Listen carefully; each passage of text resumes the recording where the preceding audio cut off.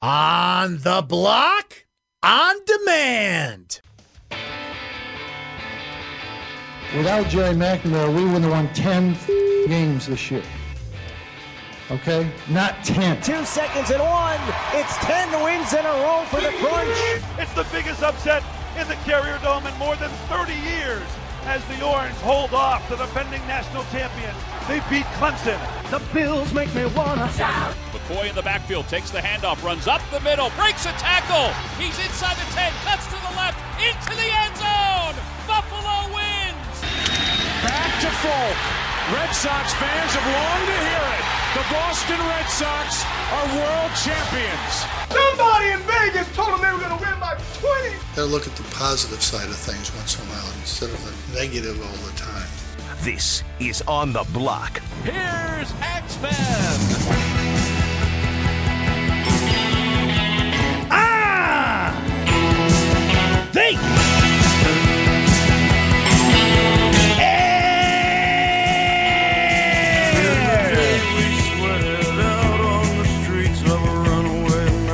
Here on ESPN Radio, 97.7, 100.1, ESPN Radio, Utica, Rome. What's happening, Mohawk Valley? Great to have you here. If you're listening on the radio, if you're listening on the ESPN app, hit that listen tab, find ESPN Syracuse, and you can say, look, Ma, I can listen to the radio on that there technological device.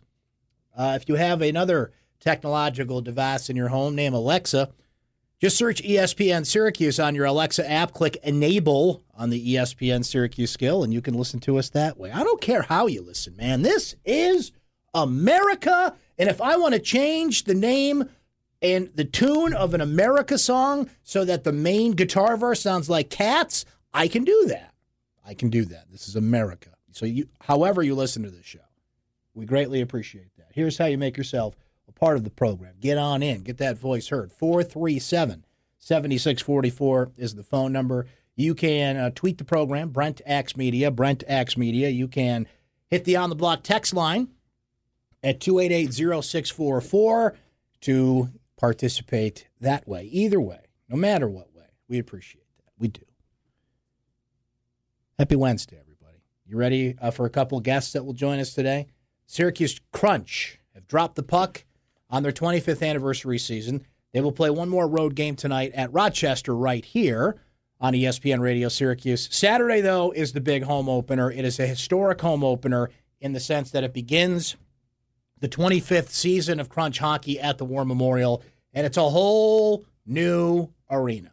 The new scoreboard, the new ribbon lighting, the bathrooms have been updated, the suites that are now there that are, dare I say, pretty sweet. It is going to be a whole new game experience. The marquees are digital now. This happens to be the focus of the latest Game Faces feature with Brent X on Syracuse.com. You saw the ad today with me looking all serious. Seth certainly found it. Not like Seth took a picture of that, put it on Twitter or anything. That's okay, man. Appreciate you spreading the love. The War Memorial looks completely different. It looks amazing, and they've got an amazing opening night planned on Saturday. Howard Dolgan will join us to talk about all of that right here in this hour in about 15 minutes. It's Wednesday. It's the bye week, but do you think Julian Wiggum's taking a Wednesday off? Ha! You thought wrong, my friends. Julian will join us in studio, and we will go over it all, the positions, the grades, trending up, trending down, trying to look ahead to the second half of the season. Julian, who was very confident in his 10-win prediction for the Syracuse football team, has he stuck with that? Is he going to ride or die with 10 wins? Or will he take the bye week, as the football team will take the bye week to do, and perhaps make an adjustment? So Julian will hang in studio with us, give us that terrific insight, as always. Coming up in Hot Takes today, that's hot. Jimmy Butler showed up for practice, and Adrian Wojnarowski was using words I had to look up to describe it. How do you spell vociferous? All that, ladies and gentlemen, but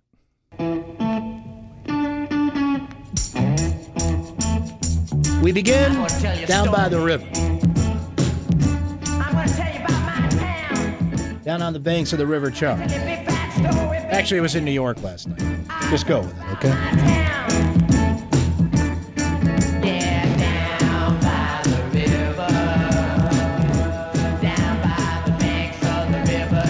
Thanks to Craig Kimbrell, I have shaved 4 months off my life. I think with every pitch he threw in the 9th inning, I lost a week. I did the math, all the pitches that divide by 6, carry the 2. I lost about 4 months of my life. But you know what? Don't they say like you spend a quarter of your life sleeping? You could take some of those and apply it to what I was watching last night. After Chris Sale came in, shut the door, Craig Kimbrell came darn close to letting it slip through. But in the end, the Red Sox came back to Boston, divisional winners. They did not come back to Boston to play a Game 5 against the New York Yankees. And now your prize is, well, the other best team in baseball, the Houston Astros. I saw somebody make this analogy today, and I thought it was perfect. There was a time in the National Football League remember when the Niners and Cowboys used to play in the NFC Championship game a lot? And that kind of felt like the Super Bowl. Those were the two best teams.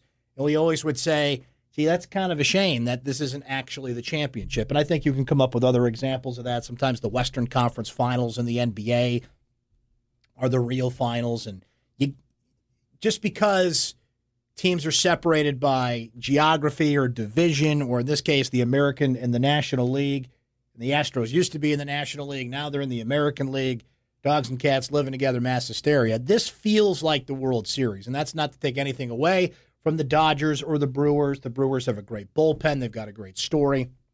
The Dodgers are one of those teams that are just going to be contenders for years to come, along with the Red Sox and the Yankees and the Astros and, you know, some of those regulars that are in the conversation, the Cubs. But there's always a surprise or two. Colorado this year, Milwaukee this year.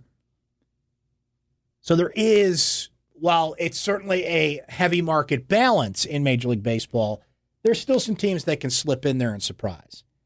So you have Boston and Houston, you have Milwaukee and the Los Angeles Dodgers as the Final Four in baseball. And last night, the Boston Red Sox found a way. Craig Kimbrell, perhaps with the aid of a foreign substance. I don't know what that was on his hand. Was he pulling? It's that guy from Major League that's, you know, going through the various substances and what they do for your curveball, including snot, right, Eddie? Maybe they want to go up and say, hey, Kimbrell, got something on your hand. I think it was just dirt, honestly. But then, of course, right at the end of the game, while the replay came through, well, of course they had to replay something. And Angel Hernandez wasn't even involved in this one. But CC Sabathia had thoughts on Angel Hernandez after the game. I do need to say this, though. I don't think Angel Hernandez should be umping playoff games. He's absolutely terrible. He's terrible behind the plate today. He's terrible at first base. It's amazing that how he's getting a job to pitch to play in these, to umpire in these playoff games. What did you say to him in the first inning? It's just a conversation for us, but he shouldn't be anywhere near a playoff game. Is that sentiment shared by many of your teammates? Everybody, I think. Everybody. I think if you go ask them on the other side, too. CC, was this strike zone tonight? It's always. Yeah. It's always. He's bad. I don't understand why he's doing these games. Can we find a Major League Baseball player that thinks Angel Hernandez belongs out there officiating, umpiring, doing anything to oversee the rules of not only a Major League Baseball game, but in this case, a big playoff game? I didn't check. So what's the deal with, does he move on now? Is that crew going to be in the American or National League Championship Series now? Is he done? Because, like, even the other day in a 15-1 game, you're like, dude, what are you seeing? But that's neither here nor there. Reverse psychology worked for me in the first series. I got to figure out the strategy with the Astros here. But in all seriousness, I think these are the two best teams. 108 wins, 103 wins. The Astros can beat you in every way. They've got Verlander, Cole, and Dallas Keuchel as that big three. Can that big three, I mean, Verlander and Cole were just unhittable in the divisional round. They're a little more rested than the Red Sox are, who had to really fight tooth and nail, go deep, bring in Sale. Kimbrell had to fight off that ninth inning rally by the Yankees last night. And that can always go two ways. Sometimes that gets your momentum rolling. If you're sitting around too long, that can affect you. I mean, the Astros just had no trouble whatsoever in their divisional series. So, American League Championship Series is set. That's the real World Series. We'll see what the Brewers and Dodgers do on the other side and provide the opponent. But, look, it's a little different in a short stint like this as opposed to winning 4 against the Astros. And the interesting thing for the Red Sox here is David Price will start Game 2. Sale goes in Game 1. Price is going in Game 2. Alex Cora said that today. Price has actually pitched well against the Astros. We all know what his record is in the postseason overall, and that's abysmal. We know what his record is against the Yankees, and that's abysmal. But he's actually pitched pretty well against the Astros. So we'll see if that pans out, because you need every weapon you have in your arsenal to be competitive against that Astros team. Look, if you're a Yankees fan, you won 100 games. You took a step back from an American League Championship Series a year ago against Houston. I think there's some questions about Aaron Boone. I think you've seen the last of CeCe Sabathia and all the offseason things that come in. But what Yankee fan, and you don't ever like to lose to the Red Sox, I understand that, but what Yankee fan is truly dissatisfied with the season they just had? Andujar is going to be Rookie of the Year. You've got that Judge Sanchez power boost. The Yankees will go out and they're not going to sign Bryce Harper, we know that, but they're going to find a big name or two. They've still got one of the best minor league systems in baseball. Like, you're fine. They very easily could have won this series had it got to Game 5. Are they that much better, though, that they could have taken out the Astros this time? Because they took them to 7 last year. And I think the Red Sox will take the Astros to 7 this year. Because it's funny to mention the Red Sox as the underdog here, but even though they won 108 games, they kind of feel like the underdog based on what we've seen in the postseason, because they have struggled. They had to fight the Yankees. They had to pull David Price out of a game early and patchwork the bullpen and put in Chris Sale in an 8th inning just to make sure and really wonder if that offensive pop was going to be there after Game 2. And holy crap, was it there in Game 3. And then it even had to be changed for Game 4 for matchups, and you take out a guy who hit for the cycle, and yes, I know the home run was off a catcher, for crying out loud, but you take a guy out that hit for the cycle, but that's just it. They're that deep. But are they deep enough to match everything Houston can do over a 7-game series? This is not, I'm trying to reverse jinx this. This is not me trying to play it down. I don't know is my answer. The Red Sox are the perfect team for this era, and a lot of teams are perfect for this era. But the thing that separates the Astros is, yes, they can hit for power, but they've got the best starting rotation left. They can put runners in scoring position. They do have hitters up and down that lineup, not only for power, but they can move runners, and you have a Altuve, and they have something that is really important here. Been there, done that. Tasted it, know how to handle it. Not that the Red Sox don't know how to handle it generally, but they've had early exits from the postseason the past few years. But Red Sox fans have this. You beat the Yankees. You beat the Yankees in the season series. You eliminated the Yankees from the postseason. So you kind of already have a trophy there. Now can they take down the Astros is the question. And that is the question that baseball has left. I saw today that baseball, they're not going to move the start time around Sunday night. They're going to go right head-to-head with Sunday Night Baseball. They're going to get it going in prime time, and we're going to see if people choose that or football. And that all depends on something we all know. What's the better game? If the football game stinks, and Sunday Night Football, they've had some real dogs this year. Even though they always get the best matchup, if that's a dog, people will watch the baseball, particularly if it's a good back-and-forth game. So congratulations, Red Sox fans. You won one trophy. Now let's see if they can go win the real thing. 437-7644 is the phone number. We're going to shift gears, talk to our buddy Howard Dolgan here in just a few minutes, right on the eve of a 25th anniversary season at home beginning. That season has already begun. The Crunch Play tonight, as a matter of fact, at Rochester. But the home opener, and there is a lot planned, and Howard is going to tell us all about it coming up here. We're also going to hang in studio with our buddy Julian Wiggum, go all over the midterm evaluation for the Syracuse football team. Right now, Diamonds and Dogs time, baby. Lee Baldwin back on the block to give us that. Lee, what's cooking, man? Hey, how you doing, Brent? I am great. It was good to see you this morning. It was nice to catch up. Yeah. I should have stayed right where I was because, like the Yankees, the market got crushed today. Oh. New York. The Dow was down over 800 points, so that's a pretty good move. We haven't seen that in quite a while. All those stockbrokers upset about the Yankees? Like, what happened today? I think we were down after the Super Bowl this year, too, so maybe it's a temporary thing. So, my diamond today is Campbell's soup. That's the only thing I could find that was up a little bit.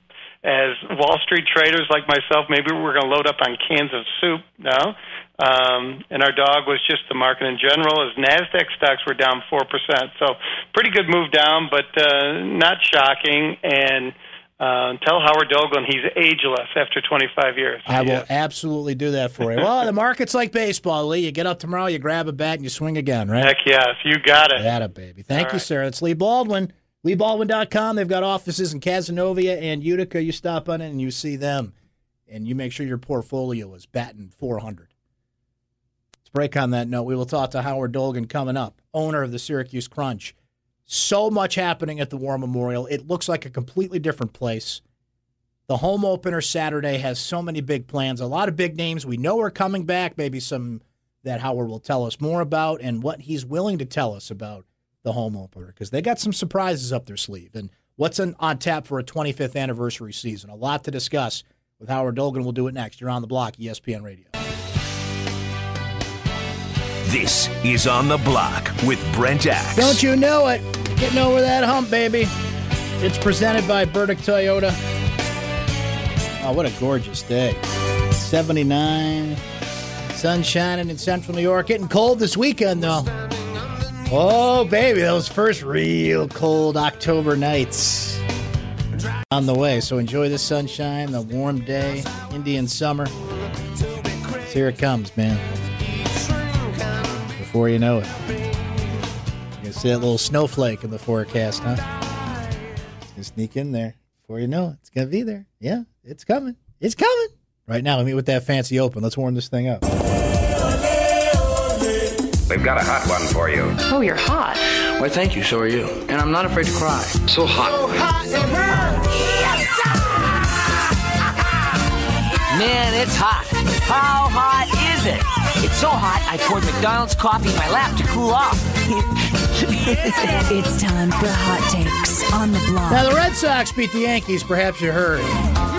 But one of the big talking points that came out of that series is that Angel Hernandez is an awful umpire. Hernandez, who ranked 35th out of 85 Major League Baseball umpires in ball strike call accuracy, is somehow calling an important divisional series game behind the plate or is involved in any capacity as an umpire in an important divisional game between the Red Sox and the Yankees. I'm not sure what his future assignments are, but should he have any assignments in the postseason? CC Sabathia certainly doesn't think so. I do need to say this, though. I don't think Angel Hernandez should be umping playoff games. He's absolutely terrible. He's terrible behind the plate today. He's terrible at first base. It's amazing that how he's getting a job to pitch to play in these, to umpire in these playoff games. What did you say to him in the first inning? It's just a conversation for us, but he shouldn't be anywhere near a playoff game. Is that sentiment shared by many of your everybody? I think if you go ask them on the other side too. CC, was his strike zone tonight? It's always. Yeah. It's always. He's bad. I don't understand why he's doing these games. It's always bad when an official sticks out in any way. It's particularly bad when you have somebody that vehement about how bad he's been. It happened in the previous game as well. Now, Rick Porcello on the winning side last night didn't really care. Throw the ball over the place, CC. I thought Angel Hernandez called a good game. You got to put the ball over the white part of the plate, and then you get strikes called. So that's all I got to say about that. There you go. Rick Porcello going at it. The Red Sox, by the way, playing New York in their clubhouse, because prior Aaron Judge was strolling through Fenway, playing New York, and the shots going back and forth here. This is what makes the rivalry great. I will just reiterate the question I asked earlier this week about this. If players can be held accountable by their managers for their performance, and you're going to sit, you're going to get benched, we're putting in, Brock Holt, who hits for the cycle. Last night, the Yankees made some lineup changes that, some fans are still questioning why Aaron Boone would do them. Why don't officials get punished in the sense of you're not up to performance. We had to review too many of your plays and your calls, so we're bringing somebody else. You got a lot of umpires that aren't doing anything right now that are probably better than Angel Hernandez and more highly ranked. So how do these guys end up officiating what are important games? That's hot. You want your best people out there. You don't always get the best teams in the playoffs, but at least through 162 games, they got to prove they belong there. When it comes to individual matchups and individual decisions by managers, and that get scrutinized, that's part of baseball. Even with replay, these things are happening. So that's why, and I know Hernandez was behind the plate. This was a first base play, but there was like 45 seconds of, don't you do this, last night, that play at first base that had to be reviewed. And you want to get the call right. Even a call, I would say especially a call that's deciding an American League Championship or an American League Divisional Series, pardon me. You want to get it right, but all it seems to have done is confuse the issue. So CeCe didn't like it. Rick Porcello was fine with it. I wonder if you reverse the outcome of that game, how each would feel about it if a division series wasn't clinched last night. But plenty of others have chimed in on this. So Jimmy Butler's got some opinions. Whoa, boy. So as Woj reports on ESPN today, Jimmy Butler, who has made it pretty clear he wants to be traded out of Minnesota. And there were trade talks that almost led to a deal being struck between the Timberwolves and the Heat this past weekend, but they broke down. So Butler came back to practice today. And as Woj has reported, quote, Butler participated in Minnesota's practice, a session that included him verbally challenging teammates, coaches, and front office. As Woj notes, quote, at one point in a scrimmage, sources say, Butler turned to general manager Scott Layden and screamed, you bleeping need me. You can't win without me. Butler left coaches and teammates largely speechless. He dominated the gym in every way. Timberwolves forward Anthony Tolliver said about Butler practicing, quote, he was around. That's really all I got to say about that. So basically, Anthony Tolliver pulled a Forrest Gump. And that's all I have to say about that. So this is what you do now. Odell Beckham Jr. has some complaints, and he has a new deal. He doesn't even want to get traded. So pull up a chair with Josina Anderson and lay out your grievances. Today was Festivus for Jimmy Butler, apparently. He can't wait till December 23rd. He's got some grievances to air right now. So this is what you do now. You show up to practice, and you call out people there. And the fact that we're hearing about it immediately after the practice means, well, of course, people want that out. Now, the Timberwolves certainly don't want that out from their standpoint because they want to trade him. If you're calling teams being like, okay, well, yeah, we know how good he is, but how is he in the locker room? How is he at practice? What kind of guy is he? Great. He's great. He's great. I mean, team guy all the way. Just team guy all the way. You don't want that stuff out because you're trying to trade him. Now, as noted by Woj as well, a lot of Minnesota players say they left practice today energized by Butler's performance and mesmerized with him taking end-of-the-bench players and running the table on the regulars. At the end of practice, he marched out as if he was doing a mic drop. Butler delivered a tour de force. So he knows he can show up and dominate a practice like this. That's what makes him tradable. All this other stuff, it's like, well, because we're offering you such a talented player, you kind of know what the baggage is, and there you go. But do you get that Jimmy Butler when you arrive in Miami or your new destination, or do you just get the Jimmy Butler that can dominate a practice that way, taking off-the-bench guys, third-string guys, and saying, let's go dominate the regulars, which they did. But he was calling out everybody, the GM, the coach. He called out Andrew Wiggins and a number of players there. And so will this be looked at as the competitive juices of Jimmy Butler? Will it be looked at as a stunt? Because the fact that we're hearing about this, like immediately after the fact, well, someone wanted this out, which makes me feel like this was kind of choreographed.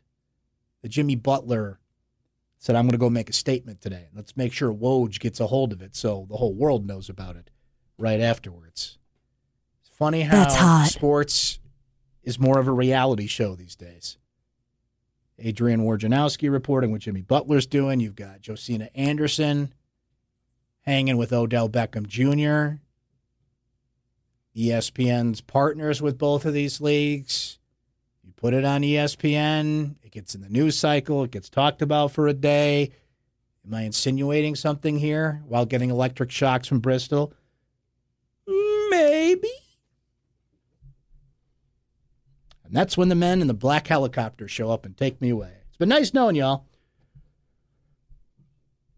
I thought this was funny. So Joe Flacco said his wife is making fun of him for looking disinterested on the field as a wide receiver. So the Ravens, as you know, have a package for Lamar Jackson. And on those plays, Flacco lines up at wide receiver. Flacco said, quote, "My wife gives me crap. Told me I need to look more interested out there. But I'm just trying to stay out of it. I'm not comfortable out there. I don't need to get too creative." Yeah, I don't think anybody's expecting Joe Flacco to run spider 2 wide banana and be the receiver in the play. But, I mean, at least put some heart into it. Even if your wife's ripping you for not trying to sell it out there, like Lamar Jackson could be throwing the ball to you at some point. Way to, destroy any opportunity. They can use you in a trick play. That's hot. Way to go, Flacco. Joel Embiid signed with Under Armour. It's expected to be a record for the Sixers big man, saying, quote, "There's a stereotype about big men that can't sell shoes. When I look at myself, I'm not a big man. I'm a guard," he said with a smile. "I can do everything on the court. You name it, pass, post up, shoot the ball, bring the ball up, being a playmaker. I'm excited to break that stereotype, and I can't wait to do so much more with Under Armour." He had been with Adidas. They didn't want to match the deal. It was one of the bigger free agents out there in the shoe market. Now, I bring this up for a couple reasons. One, didn't Steph try and go with Under Armour, and he kind of put up that really boring shoe? And when he said, well, typically big men don't sell shoes, I don't think Steph sold a lot of shoes either. People like Steph. A lot of players are emulating him. A lot of kids love to watch him. I'm not sure how much of his shoes sells versus some of the other big-name brands out there. Embiid is, see, Jimmy Butler's one thing, and Odell Beckham Jr. is another. Embiid is kind of the likable, I'm trying to think of the right way to put this.